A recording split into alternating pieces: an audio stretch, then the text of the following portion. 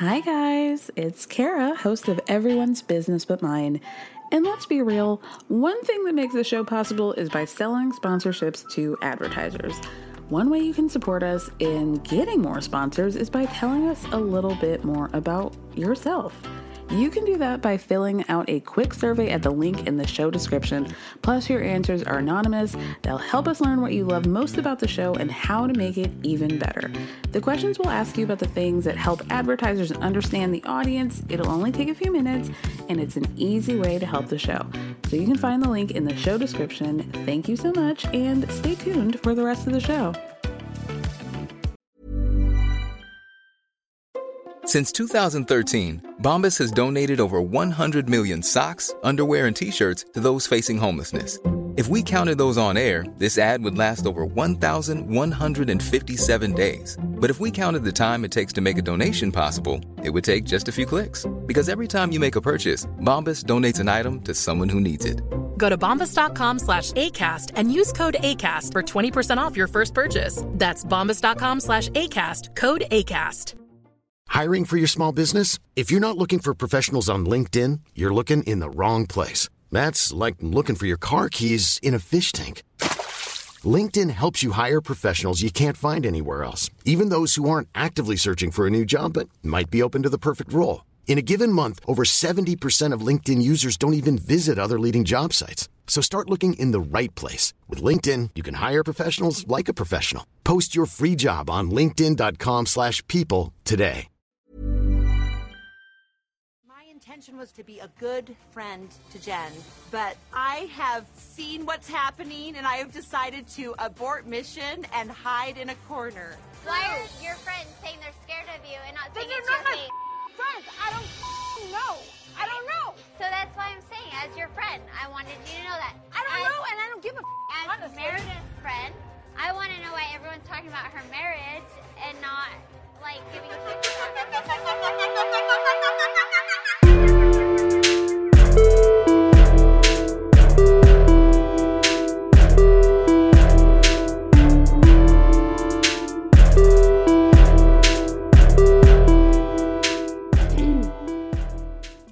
Hello, everyone. Welcome to another episode of Everyone's Business But Mine with me, Kara Berry, Real Housewives of Salt Lake City edition.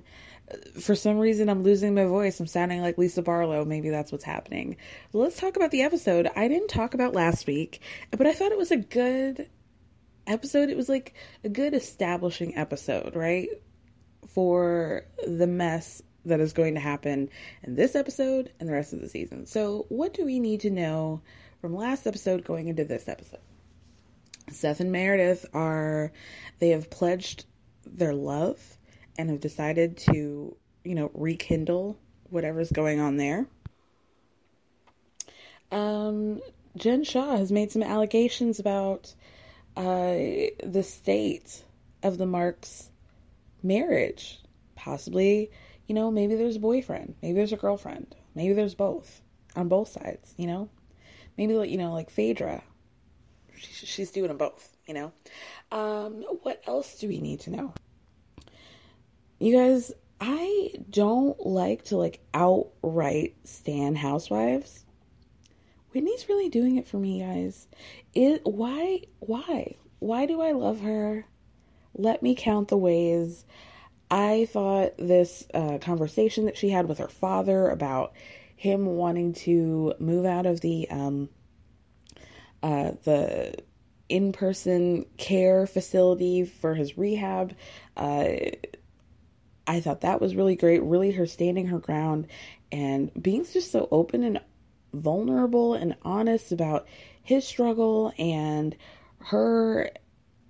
their dynamic, how he's treated her in the past. And I thought it was so just how devastating to be the child of an addict and to have them do something so shocking, basically take your entire life and throw the fact that they raised you in your face as a means of manipulating you into doing things for them, especially financially. there's a lot of healing that needs to be happening within the Rose family, or whatever her maiden name was. And, you know, I appreciate her putting that and putting all her mess out there for everybody to see, and her handling it so well, and her standing up for herself and saying, like, Dad, I can't keep bankrolling your lifestyle, and I can't just, like, I have to put my foot down on you not wanting a roommate and wanting me to fund your new life and you getting your hair care, whatever the hell you're wanting to do. Honestly, we could have a whole special about Whitney and her family. A whole show, a whole spinoff.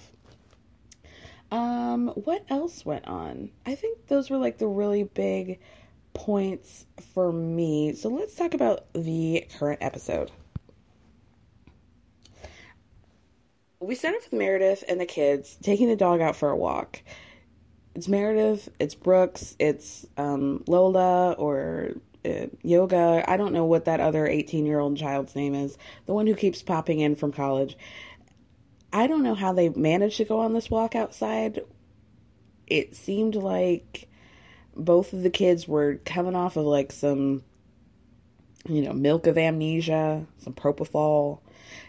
It just seems like they were struggling through a pool of sedatives to even talk or walk. So, they're like, how are you and Dad? Is next week Valentine's Day? I don't know. Anyway, she and Seth are doing much better. And she tells the kids, we went through therapy and we're learning not to we're learning to communicate differently and not attack each other. And Brooks is like, do you guys have to go to therapy to learn that? Not to attack each other? And it's like, you know what, Brooks? Sorry, we don't all have, we don't all come out of the womb with emotional intelligence and a sketch for one clothing item with our name on the sides of it. Like, we can't all be winners. Sorry, Brooks. If we could all do better under the Brooks Mark program, who knows where this country would be. Anyway, then we head to Lisa's house, and she's asking her son Jack, the 15-year-old, if, they're in the kitchen, and he's, like, getting some cereal. She's like, do you want that? Do you want me to make you something, a snack? And he's like, no, I don't want a microwaved hot dog. I'm good. I'm going to take these Lucky Charms and push it. And truly, she was so offended by him reading her down like that. I think we've got a new Supreme. I'm officially saying honestly, I never stand Brooks, but I think Jack is, a queen on the horizon, and I'm ready for him and for his reign to take over. Long live Jack. Long live Jack Barlow. I love it. She was so upset. You could see an expression forming under all of that filler. Like, it really moved her. And I love to see it. You guys, this is something sick about me, is that I really like to see how filler navigates its way through other people's faces and how that translates, if you will. Like, I just like to see, like, when people force their faces to make an expression, I just like to see, like, then you can really see what's going on under there. Like, you can see where the fillers are, where it's tight, where they put it, and that's just interesting to me. I don't think I'm ever going to have those procedures done. I'm not against it. Like, if y'all like it, I love it. It for me, it's still a little bit science experiment-y, but you know what? Do what you want. I barely emote myself, and, maybe that is something that I need to have help with, It's not, you can't blame the fillers on that. So, who are me to judge? So then we get Jen. Jen's in bed, fully dressed, but in bed. Assistant number 17 is at the bedside waiting. She's planning a surprise birthday party for Coach Shaw.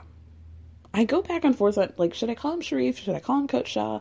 I think she's trying to brand him as Coach Shah, which makes me want to call him Sharif because you guys know that I've been very anti Jen and her shenanigans.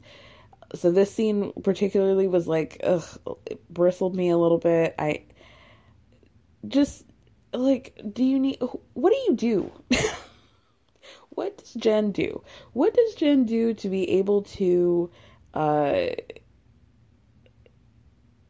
create the idea that she needs several assistants? Where's Stuart? Where's Stuart?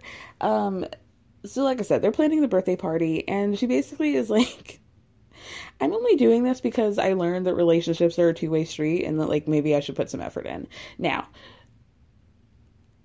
I have a little bit of conflicting feelings about this, what she's doing, what the ulterior motive is behind the party, because very clearly she is suffering and she feels abandoned in this marriage. So I don't really want to shade her when she says things like, oh, I just realized that, like, maybe I should do something for him. My immediate reaction is like, why have you not been doing things for him the whole time? But it's like,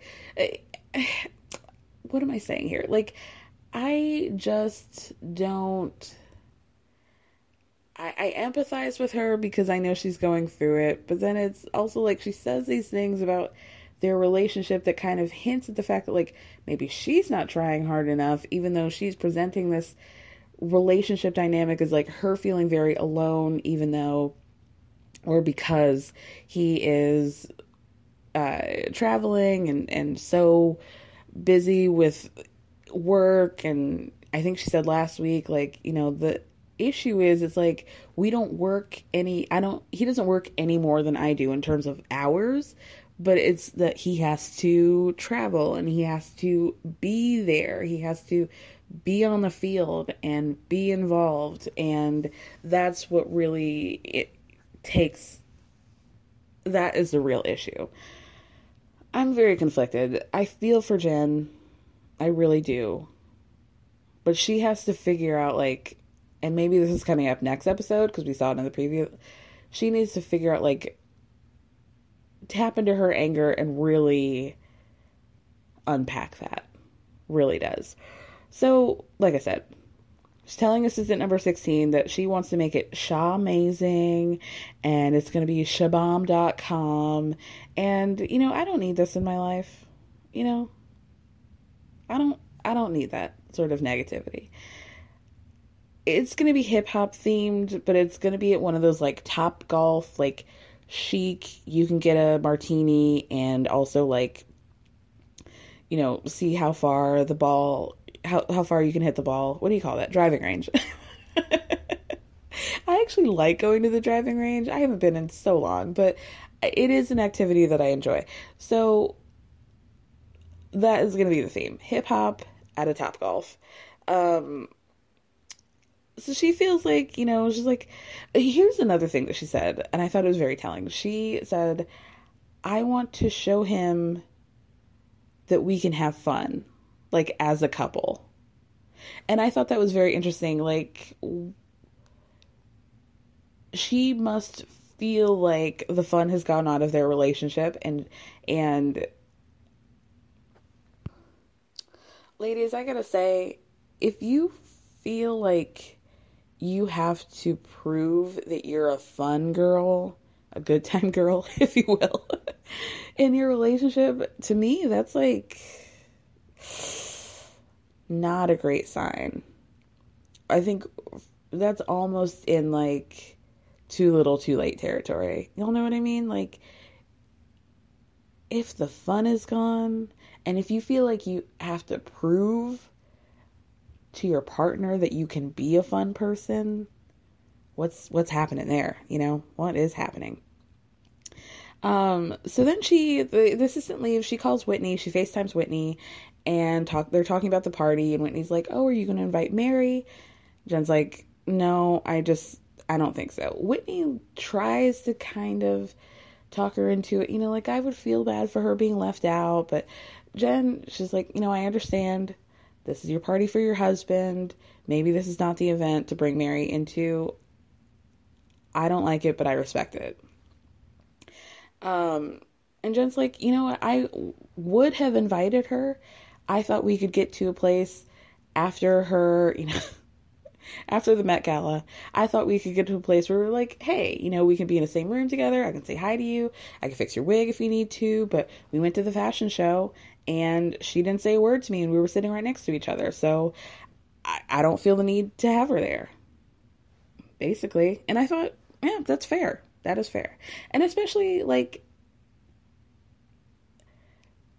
if this is going to be for her husband and clearly they're going through it, the relationship is going through it, like, I understand why she wouldn't want to bring Mary there, because she doesn't want anything bad to happen. She's trying to prove something in her own relationship. It's not about Mary. I don't see the need for her to be there. So then Jen says, I don't want filler people there. If that's what I wanted, I would have just hired models to stand around and look cute. Like, why do I have to bring Mary? I can pay people. So then this brings us to Mary. She's at home, alone.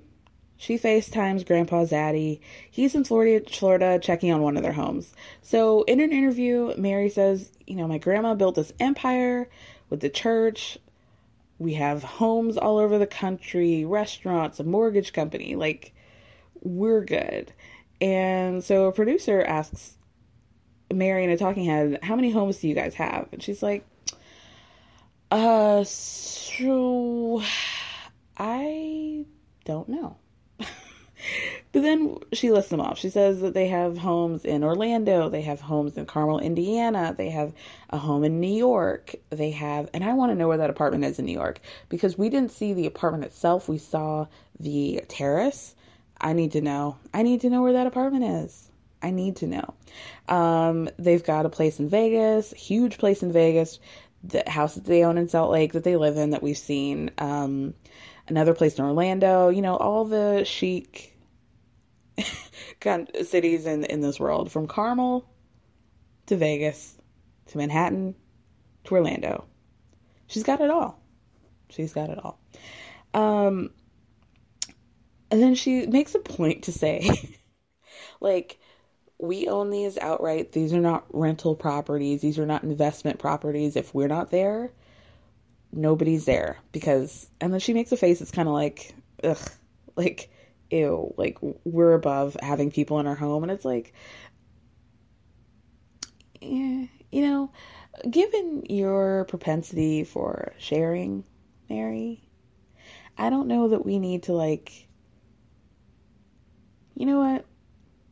I'm going to backtrack that and say, if I had to share a dick with my grandma, I would be very precious about every single thing in my life and making sure that it's just for me and that I don't have to share it with anybody else. So, you know what, Mary? I was going to roast you, but now I get it. I get it.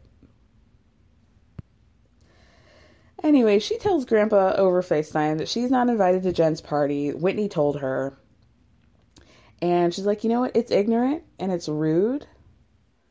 He says jealousy is a cruel mistress. He's really trying to hype her up this, like, jealousy angle. Mary says, I'm trying not to have a bad feeling about this, but then she's like, she starts to cry. She's like, you know what? I really just don't understand it. And I really, like, the tears usually don't get me like that, but I really felt for Mary because I saw in her a woman who felt very isolated and very abandoned. And I have to imagine that there was probably a lot of Mary's life where she felt like different, weird even much, and like maybe she didn't have a lot of friends. And so now she's seeing like these women, it's like you finally made the cheerleading squad and then you're finding out that you're not getting invited to the sleepovers. I get it. I totally get it. I really actually felt for her. He was like, why are you crying? And she's like, I really don't understand it. And I'm hurt. And I feel left out and abandoned, not just because Jen's not inviting me to this party, but I feel like the other women feel the same way that I do about Jen, and that they feel like they're afraid of her, but they don't say anything because they're scared of her and they don't want to have the wrath of Jen Shah.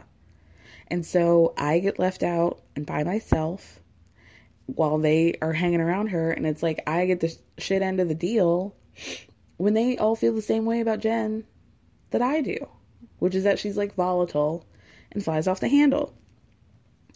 And it's basically not fair that like Jen gets to run everything and then also leave me out. I get it. I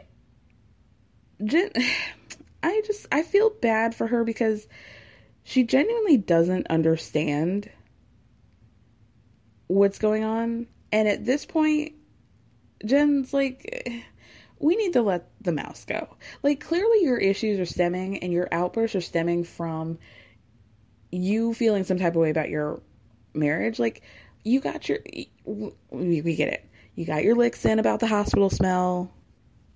You know, let's get out of that bed so we don't develop bed sores. Take a walk around the floor. Put those socks on that have like, you know, the little scrubby things so you don't slip. And, you know, let's breathe some new life into the situation. Let's get the circulation. Like, let's just move on. Shall we, Jen? Let's just move on. So now it's Valentine's Day, and Heather's husband comes over to the house with balloons, stuff for the girls. I was like, were you guys surprised at the way he looked? Not to be blunt, but like, we've seen flashback pictures of him. I was just surprised at how much weight he had lost. And I don't know what's going on behind that. I don't want to predict or project or say anything, but he had lost a significant amount of weight from the pictures that we saw that Heather provided the show of them, like, as an actual family. So I was a little bit surprised at who this guy was.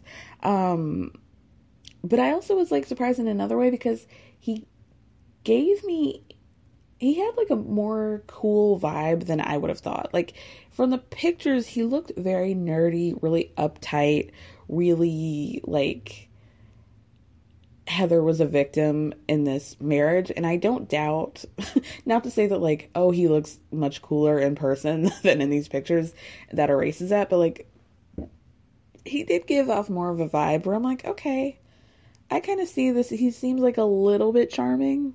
Not for me. But I understood the full picture, seeing the scene. I like that they get along still. I like that they're able to have these moments with the girls and he can come over and they seem fine, or at least fine enough to be around the kids. I find that interesting. Maybe these are just assumptions that I made. She makes such a big deal about being a divorcee that I thought that, like, maybe the marriage or the divorce was nasty or contentious and that they didn't really speak to each other. I don't think that they should be speaking to each other given what Heather said later, but I found it surprising that they actually have the type of relationship where they can hang out and be chill with each other. So she tells us the whole story of their relationship, the highlights. They met. Said he checked all the boxes at first. He was tall and he's cool and he was rich and he had a Howard Hughes connection.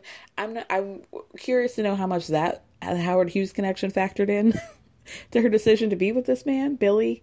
I would like to go back to that. Let's unpack that later.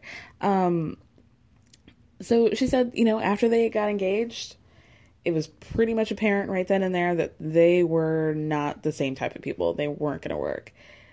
Y'all, what was the story that she told? She talks about an anecdote that she's like, I think we saw like Scary Movie 3 in theaters or something, and there was a scene with a glory hole. And he was so upset that he wanted to leave. She didn't want to leave. She didn't really understand what the big deal was. So he ended up withholding sex from her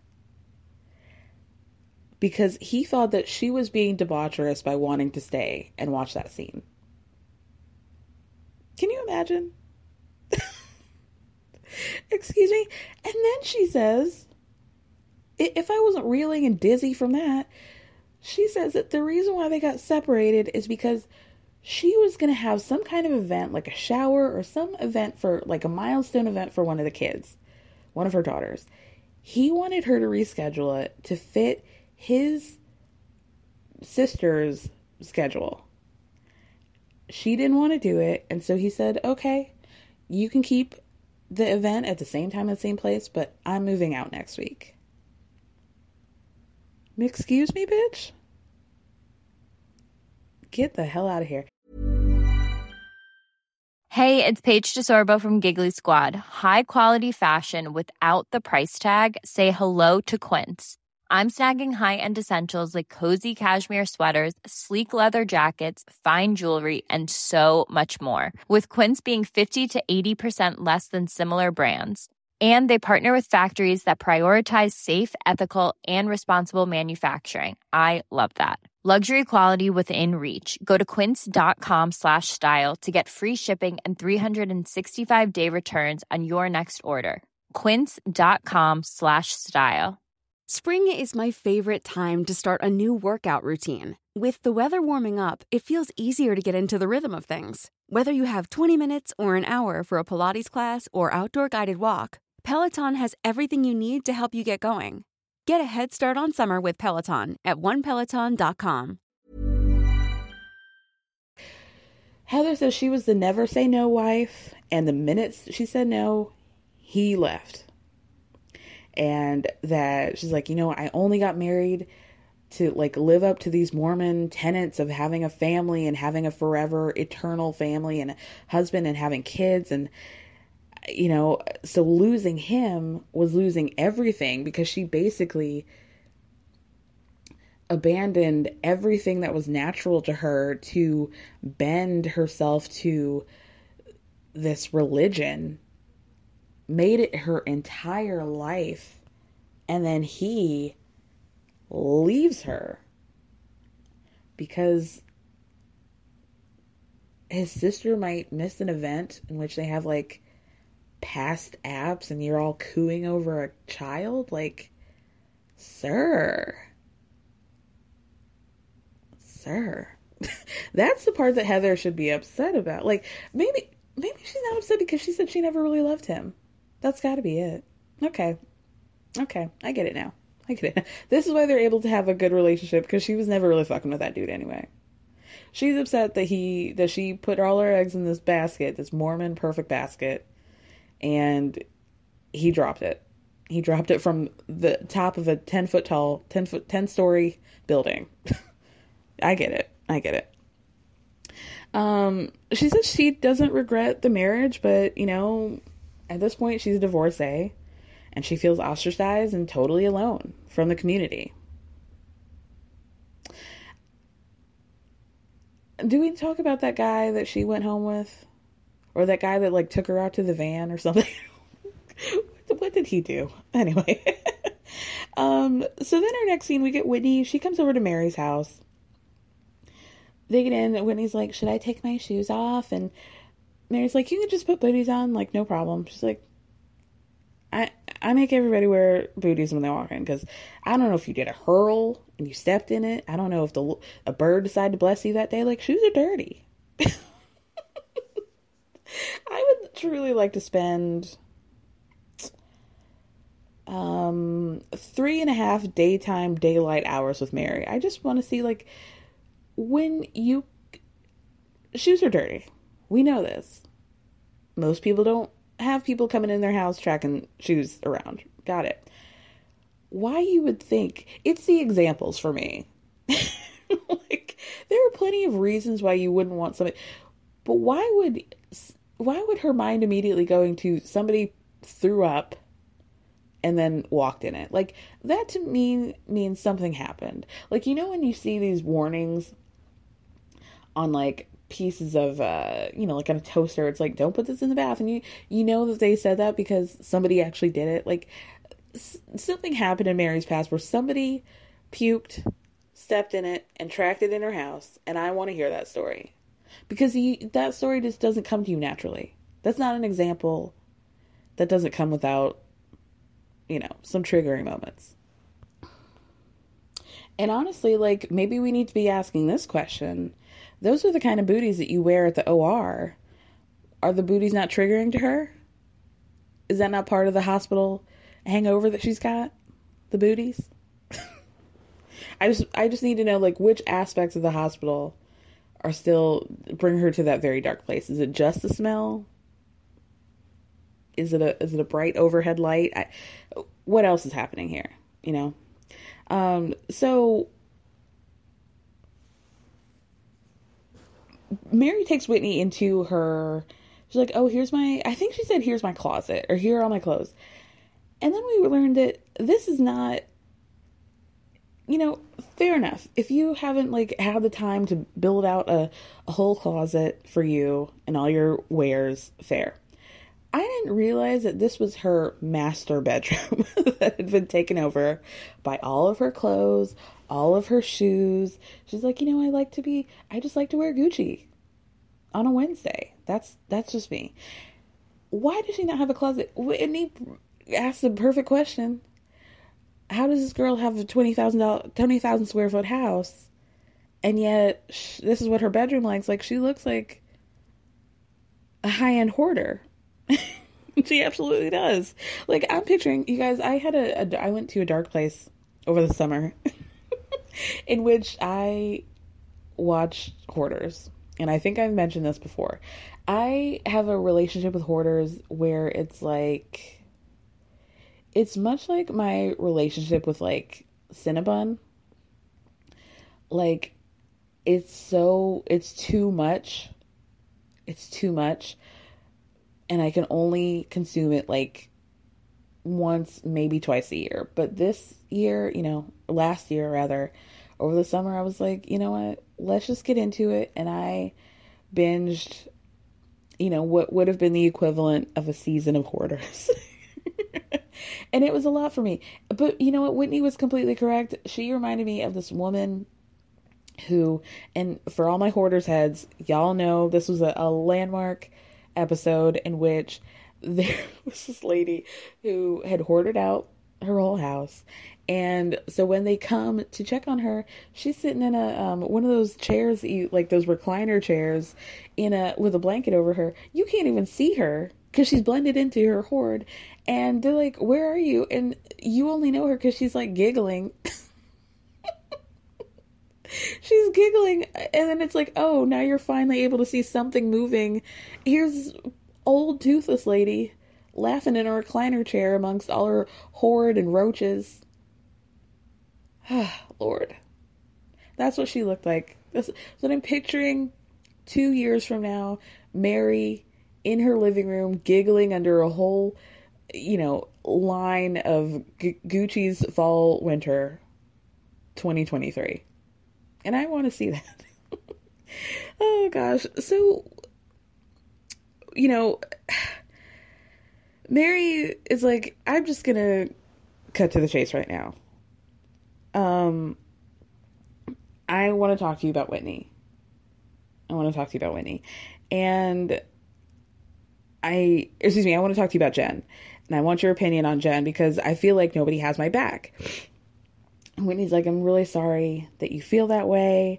And what's up? Like, do you think that everybody's afraid of Jen? And Mary's like, yeah, Meredith and Lisa have both said things to me. Like, they're freaked out by her. They are scared of her, but they wanted to play it safe. And Whitney's like, I am sorry that us ignoring Jen has created a monster. I think that Whitney is... She must have gone through therapy. Something about her gives me like, I have done the work, you know? She is able to take it in. She didn't get defensive. She didn't make excuses for herself. She said, you're right. I can admit that, like, in my desire to, like, be friends with both of you, I made some decisions that is now leaving you out. I feel badly about it, and I want to rectify that situation. I thought that was great.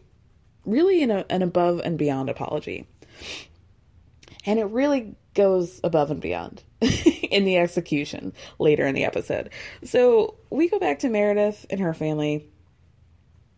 It's just Meredith and Seth and Brooks. Seth is in like full flirty, I just got my girl back.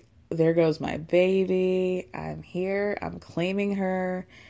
He is in like full flirtatious mode. They're trying to figure out like what to order. She wants sushi. She's like, Seth, what do you want for dinner? And he's like, I want you. And Brooks is like in the other end of the room and he's like, ugh, can you guys like do this in your like bedroom? Like, I'm standing right here. Like, ugh. Can you not? I'm just gonna order food for all of us. This is disgusting. So he's on the phone ordering food. Do you guys want some spare ribs? Should I order that? And Seth is over there and he's like, oh, are you wearing your ring today? Your wedding ring? And she pulls her hand out and he's like, oh, that looks nice. It's like a nice looking ring on you, girl. He's like, I find them genuinely revolting. Like, deep down inside, I know that they're soulmates and they'll be together forever, but like, it's like, ew. So then Meredith says, you know, we've always made our marriage work for the kids, and now we're at a place where the kids are grown, and it's just us. And now we're making our marriage work for us, and not for our family. So they all sit down, the food is there. They start to do a cheers, and Brooks cuts them off and is like, you know what? I just want you to know that my bedroom is below your bedroom. So if you're gonna have sex, can you please go to another room? Because I can't. I'm disgusted. I'm gonna throw up the spare rib all over your bed if I hear one sex noise. He didn't say that last part, but you know what? He was thinking it. He was thinking of it. Go to another room, Brooks. You're the only kid in the house. Like, why do you need to sleep below them? Go sleep in Yoga's room, okay? So then we get Whitney. She goes over to her friend Sarah's house. So we all know Sarah. She made quite the impact in the episode or the season premiere where they're at the party and she walks in and thinks that it's, did she think it was Whitney's birthday or Meredith's? Lisa, I can't remember. She thought it was somebody's birthday. I think maybe she thought it was Jen's birthday and it wasn't. Sarah, I think you guys all know by now that like, it's been a big rumor that once we saw her on the premiere, everybody was like, who's that girl? She's so funny. What's the deal with her? So the rumor is that Sarah was supposed to be a cast member, supposed to be a housewife, but she is, how do we say this? Sarah is the type of person who, you know, probably went to DC this week. Sarah's probably the type of person who would agree with Ivanka Trump that the people who stormed the Capitol were patriots. Sarah's the type of person who posts a lot of Wayfair conspiracy theories on her Instagram stories. So you guys know what I mean? This is why she wasn't able to be a full-time cast member on the show. This is what happened. So obviously they're like, we have to have this establishing scene. We'll just throw her in there. We already paid for it. So let's just get this big scene with Sarah, even though it doesn't really make sense that Whitney would have this whole big scene with her, with a woman who's not really a full-time cast member. So Whitney says that they have similar backgrounds. They're kind of like out, what's the word? I keep wanting to say outskirted. Outed? I don't know. There's a word and I can't think of it.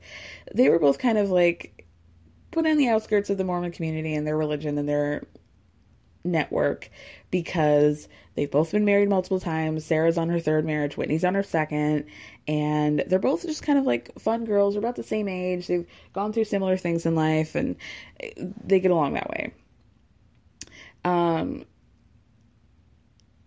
Basically, we get more information, and I thought this was very interesting, into what's going on with like the dynamic between her marriage now. Because when we met Whitney and Justin, initially it was like they're doing a vow renewal. We know that like the way they got together was less than savory, having both been married, getting together, deciding to marry each other. People didn't approve of them. It was like a long uphill battle. But then we're taught to believe that like everything's cool now. Everything's fine. After 10 years of them being married, right? So then she tells us a little bit more information about basically it's like a weird pseudo not quite season of The Crown happening here where the parallels are there. His parents clearly, very clearly, wanted his first marriage to work. This was the one. This was supposed to be a one and done. Whitney in this situation is kind of like Camilla. She's the other woman. They did not approve of the second marriage. This was not what they wanted. This was not their dream for sweet Justin, right? But then it goes further, right? Because we all know that the royal family wasn't super crazy about Diana, but they were defensive in the sense that, like, she was there for a purpose, and she should have been fulfilling this purpose, right? So, in Justin's case, they actually really like the first wife to the point where Whitney tells us that they still have Justin and, I think they said Stacy, they still have Justin and Stacy's wedding photos up in their home. And they basically told Justin that they don't care how long he's married to Whitney, that they're only going to recognize this first marriage with Stacy. And it took them 6 to 7 years to even put up a picture of Justin and Whitney's wedding, but they put it next to Justin's wedding picture with Stacy. And then Whitney ups the ante even further by saying that Stacy is now remarried and that Justin's parents have a picture of Stacy and her new husband next to all the other wedding photos. So it's like, you know what? Is it incredibly weird that I'm now on the wall next to Justin and his ex-wife and Justin's ex-wife and her new husband? Absolutely. But I'm just happy to be on the wall. Just happy to be recognized. I love Whitney so much that I'm not even going to like go in on her really on this like denim jumpsuit / Canadian tuxedo but make it fashion thing that she's wearing. Honestly, she killed it. I don't care. I don't care. I like a denim jumpsuit, you guys, and I think they're fun and retro. And I know people made fun of Eileen for wearing that denim jumpsuit one time, and I thought that she looked so cute. I thought it was a real good look for her. This is a little bit extra, but honestly, you know, not every woman can carry off a chunky denim as a main piece of clothing outside of jeans. And so if you can do it, do it. Do it. I love it. I love Whitney. I just love Whitney. Oh, you guys, Whitney responded to one of my tweets the other day. I tweeted, and this is true, I tweeted my attraction to Justin. Hear me out. I think that something about Justin is very sexy to me. I feel the same way about John Barlow, Lisa's husband, and a little bit about Seth. I've been hearing you guys don't really like Seth, and I think people feel like he is manipulative, maybe. I kind of like him. And you know what? Part of this podcast is therapy. And that's admitting that, like, I am not a perfect person. I am attracted to men that are largely emotionally unavailable. And then they give you spurts of, like, you know, it's like you broke them. I like to break a man. And Seth seems like a broken man, and that's why I'm attracted to him. And that's my truth. That's my truth. Do I need to talk to somebody professional about it? Yeah, probably. But, like, I'll get around to it. So back to Whitney and Sarah. Basically, Whitney's like, I am worried about confronting Jen because I don't want her to blow up on me. And Sarah's like, look, sorry guys, my voice. The Lisa Barlow really is jumping out. Sarah's is like, you know, I like Jen, but she's a lot. And if you want my advice or whatever it is that you're looking for, I think you guys should talk about it. And Whitney's like, yeah, I agree. And I think the best way to go about this is talk about it with Sharif, or in front of Sharif, because Jen is a completely different person. She is quiet, she's sweet, and I think she's going to be a lot more receptive if I were to say this when Sharif is around. And so Sarah's like, are you going to say it at the party? Seems like the perfect time, right? And Whitney's like, yeah, I think I will do that. Bad idea, girl. But I loved it. I love to watch it. Then we get this kind of like throwaway scene of Lisa taking her kids to the aquarium. And she's like, wow, is that a shark? I love that. Wow, penguin? Love that. Love that. Her youngest son, Henry, is a bit of a conspiracy theorist. And he seems to be under the impression that glowfish were made at Area 51. Okay. Lisa says that she's determined to spend more time with her family because basically their house is just a crash pad, and Henry, the 8-year-old, calls his room his apartment and wants to have a mini fridge in it. And she's like, you know what? If he wants to have a mini fridge, I will let him have it if it means that he's going to live with me forever. So Lisa's main thing is basically that, like, she's trying to become the next Steve Jobs. She is trying to rule the world. She's trying to be a hashtag girl boss, and she's making that happen. It's coming at the expense of her family. Jack, you know, is living in his apartment. John, her husband, is feeling abandoned, and the kids are feeling abandoned by her, and her not being like a mother to them like they feel like she should be. So Lisa is now talking about going into business with the boys. They want to create a hair care line called Fresh Wolf. And so this is going to be the exciting new opportunity that she has to bond with her sons while also making money off of them. So good. I'm glad we got that all settled. Thank you, Lisa. Next, it's time for Sharif's surprise party. Jen.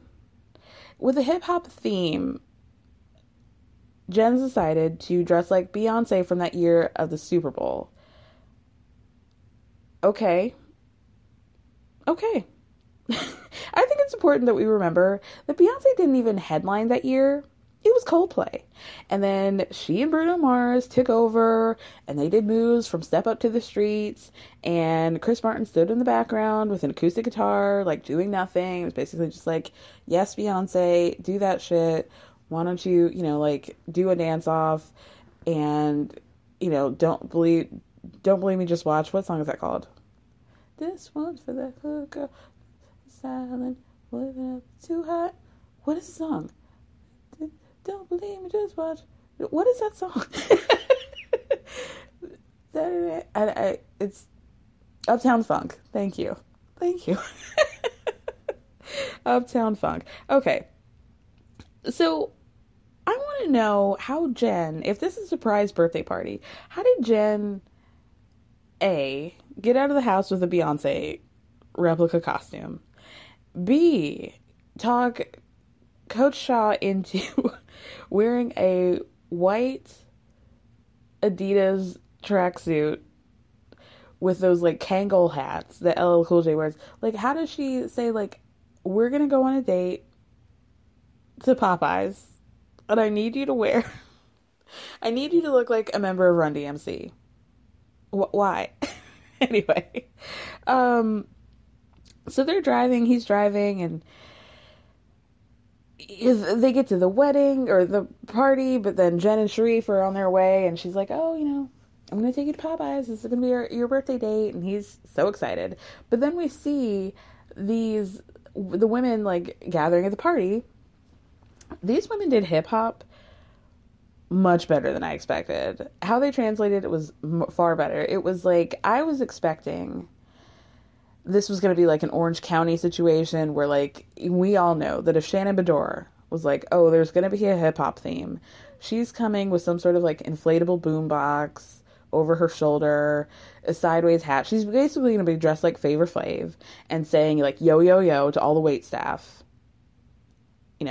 Putting our hands up in people's faces. And this was more like the women are, like, looking at Instagram baddies and doing that. Like, they all looked like Basketball Wives. They all looked like when a black guy brings his white girlfriend over for Thanksgiving, and she is like, it was like that episode, and I always say this, it was like that episode of Sex and the City where Samantha dates a black guy, he worked at the record label, and then all of a sudden her wardrobe was looking a little bit different that episode, and she was looking real like J-Lo. It looks like that. It looks like I just got a black boyfriend and I'm trying to not make it seem like my dad hates black guys. That was a little bit more of where they were going with that. Brooks, by the way, was like, Mom, I picked out an outfit for you, and I just think it's going to be looks like so bomb. It was literally just, he found 3 pieces of, what was it, Louis? Was it Louis? I think it was a Louis print, or maybe a Fendi. A Fendi top, Fendi print top, Fendi print pants, and a Fendi print jacket. Even when we're on a budget, we still deserve nice things. Quince is a place to scoop up stunning high-end goods for 50 to 80% less than similar brands. They have buttery soft cashmere sweaters starting at $50, luxurious Italian leather bags, and so much more. Plus, Quince only works with factories that use safe, ethical, and responsible manufacturing. Get the high-end goods you'll love without the high price tag with Quince. Go to quince.com/style for free shipping and 365-day returns. Even when we're on a budget, we still deserve nice things. Quince is a place to scoop up stunning high-end goods for 50 to 80% less than similar brands. They have buttery soft cashmere sweaters starting at $50, luxurious Italian leather bags, and so much more. Plus, Quince only works with factories that use safe, ethical, and responsible manufacturing. Get the high-end goods you'll love without the high price tag with Quince. Go to quince.com/style for free shipping and 365-day returns. This was Brooks Marks fashion interior. Like, you did all this work, and like you went searching through the Vogue closet for an outfit for your mother, and you just found something with the same print, a completely monoprint outfit, all from the same brand. You know, it's basically just telling your mom to pop on some Garanimals and go to this party, girl. She wore it. So, like I said, Jen told Sharif, surprise, we're going to Popeyes for your birthday. And he was like, yes, ma'am, I'm excited. He was like, I cannot wait. I don't eat chicken, but I can have a shrimp po' boy, and I'm here for it. He was like, genuinely, pep in his step. I'm excited. I'm going to get some shrimp po' boy. I'm like vehemently anti-seafood when it comes to fast food restaurants, but I think out of all the fast food restaurants, I would have some shrimp from Popeyes. Let me know if you guys have ordered the shrimp from Popeyes and if it's a sound decision or not. Sound off in the comments. Let me know. So then they get into like, you know, the shopping area where the Popeyes is. And he's like, all right, we're going to go this way. She's like, no, go this way. Like, he's like, why would I go this way when the Popeyes is over here? She's like, well, actually, we're going to play golf. And Sharif was like, oh, really? Oh, wow, that's fun. That's really neat. It's like, damn, I really had my mouth tuned up for the shrimp po' boy. So, okay. Thank you. So he walks into the Top Golf place and he realizes the party's for him. He lights up. Everything's great. He's having a great time. He's like, you know, Jen told me we were going to Popeyes and I was just so excited, but this is great too. Jen at this point has taken her jacket off and he's like, turns around and is like, what are you wearing? She's like, I'm dressed like Beyonce. He's like, oh, okay. Sharif has no idea what's going on. He just wants some Popeyes. Let the man have some shrimp. Anyway, so now, before this, Jen admitted that she had not thrown a party for Sharrieff in 20 years. Now, granted, is throwing a party for your partner like some sort of relationship marker? No. But then she says, looking around this room, because I guess she had people fly in. It was like 150 guests. She's like, looking around this room, if this party doesn't show Sharrieff how much I love him, maybe I'll just start dating other people. And then the camera, the editing flashes to Meredith. And then the producer asks Jen if she's being, that's a dig on Meredith and Seth. And she's like, no comment. Okay. Okay. So Heather's excited. She's wearing Yeezy. She's like, you know what? Jen's last party was like some sort of eyes wide shut, weirdo white people bullshit. But this one is actually like, I'm going to be the last guest. This is going to be a good time. Everyone decides to have a dance off. It's giving like that old story, the one story in Hollywood that I know not to be true, but I wish it was. It's giving me like Brittany and Justin doing their dance off on the floor. You guys remember that rumor that one time they were at the club after they had broken up, and that Brittany was with her crew of dancers, Justin was with his. They met on the dance floor and had this epic dance off. Apparently this is not true, even though it was featured in the, always historically correct Lifetime Channel's biopic of Britney. Apparently the story is not actually factual, but if we're going to recreate a moment, let's recreate a moment. It is Coach Sharrieff, who's brought on Whitney as his teammate, I guess, versus Jen. So they're going back and forth with each other. Whitney is having the time of her life. She's pussy popping on a handstand, literally. One point she fell, but she was able to execute the other one pretty well. Lisa is pretty shady towards Whitney, I thought, and was like, you know what, Whitney loves attention, whether or not it's good or bad, and, that's not really me, like, I would never be out there dancing like that, and what's going on with Lisa and Whitney? What's going on there? So, then Whitney's decided to confront Jen about the other ladies, Meredith and Lisa, being scared. She told Heather earlier, she stopped over at Beauty Lab and told Heather earlier, like, Mary told me that Lisa and Meredith have been saying that they're scared of Jen, but they don't want to say anything. They don't want to rock the boat with her. So I'm going to confront everybody. So the plan was that Heather was supposed to play defense, backup, bodyguard, whatever you want to call it, to Whitney. So Whitney was supposed to start with Jen, and then Heather was supposed to come in and be the fixer, right?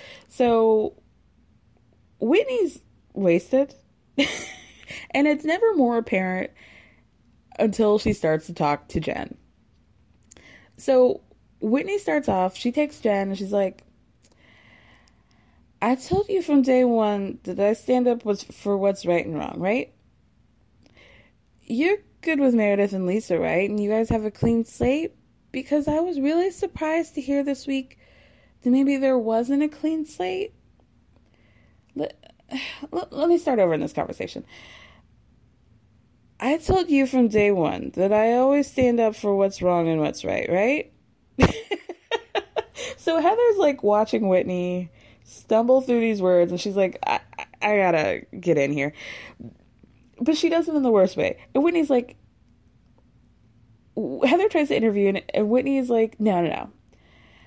Jen, I'm coming to you as a loyalty.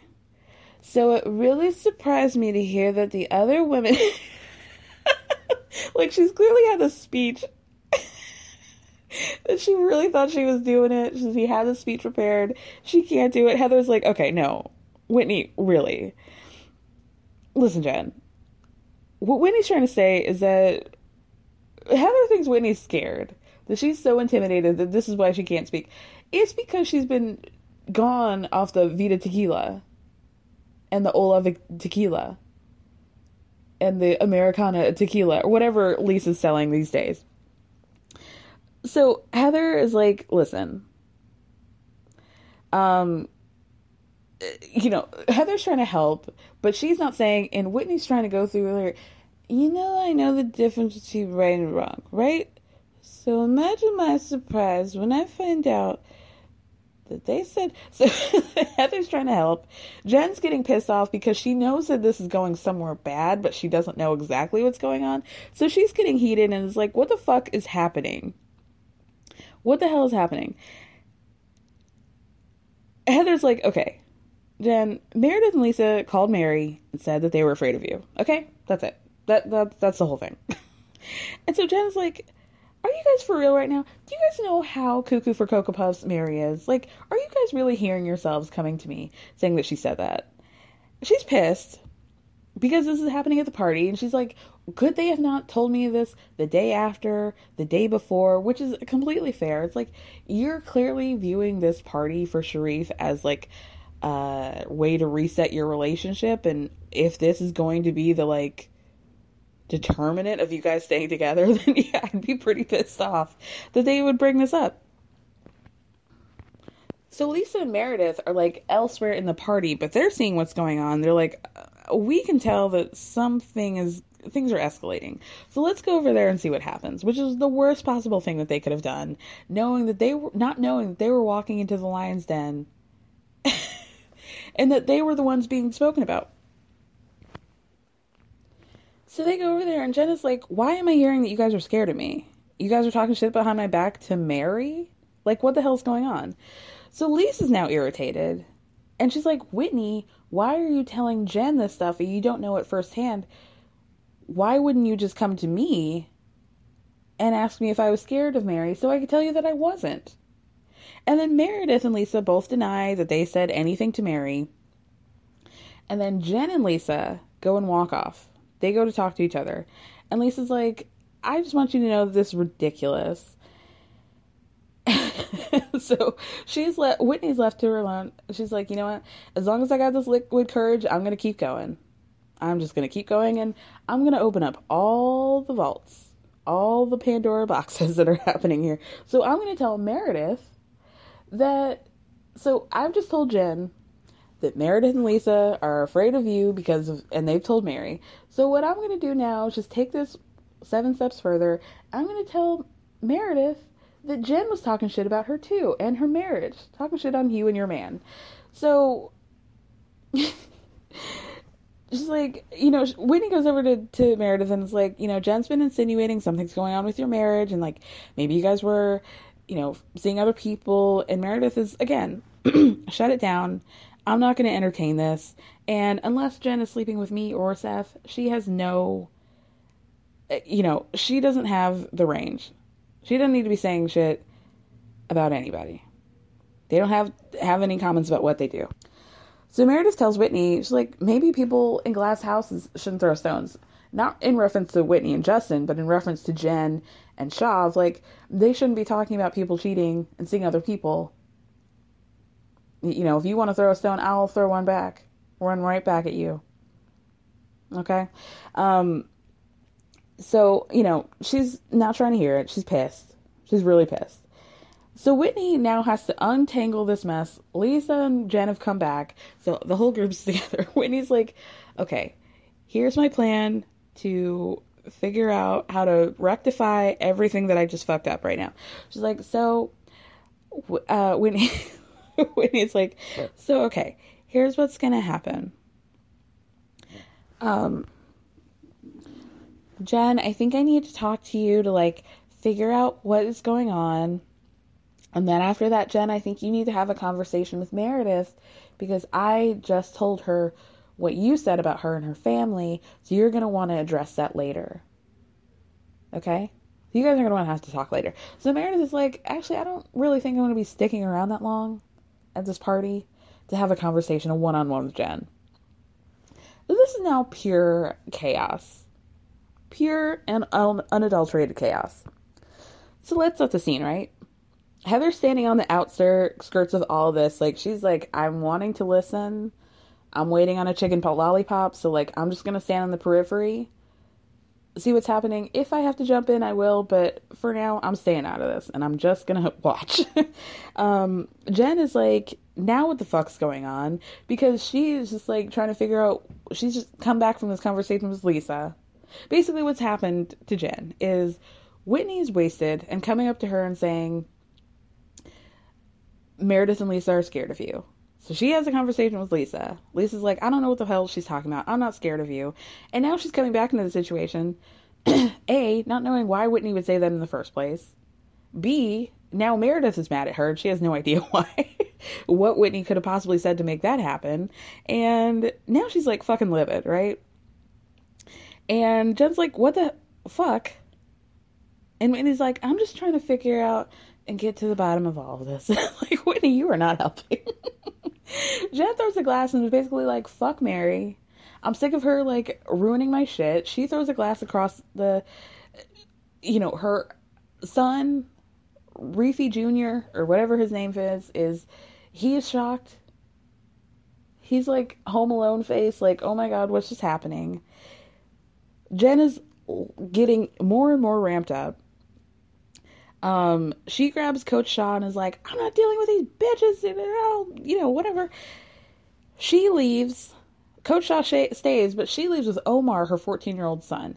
They're in the back of the car. She's cursing. He's like, Mom, I wish you wouldn't stop. I wish you would not drink and calm down and stop cursing at me. And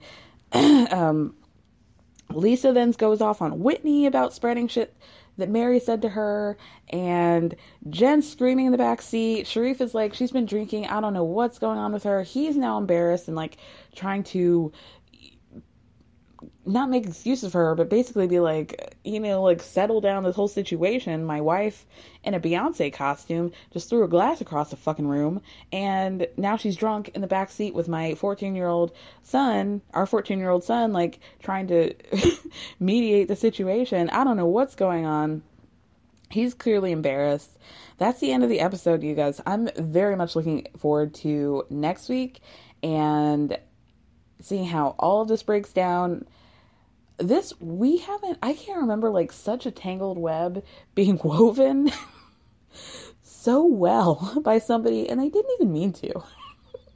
Whitney created a very incredible set of circumstances for us to navigate our way through for the rest of the season, and she wasn't even trying, And that's why this Rose isn't scared to handle a little prick. Thank you guys so much for listening. Thank me for speaking.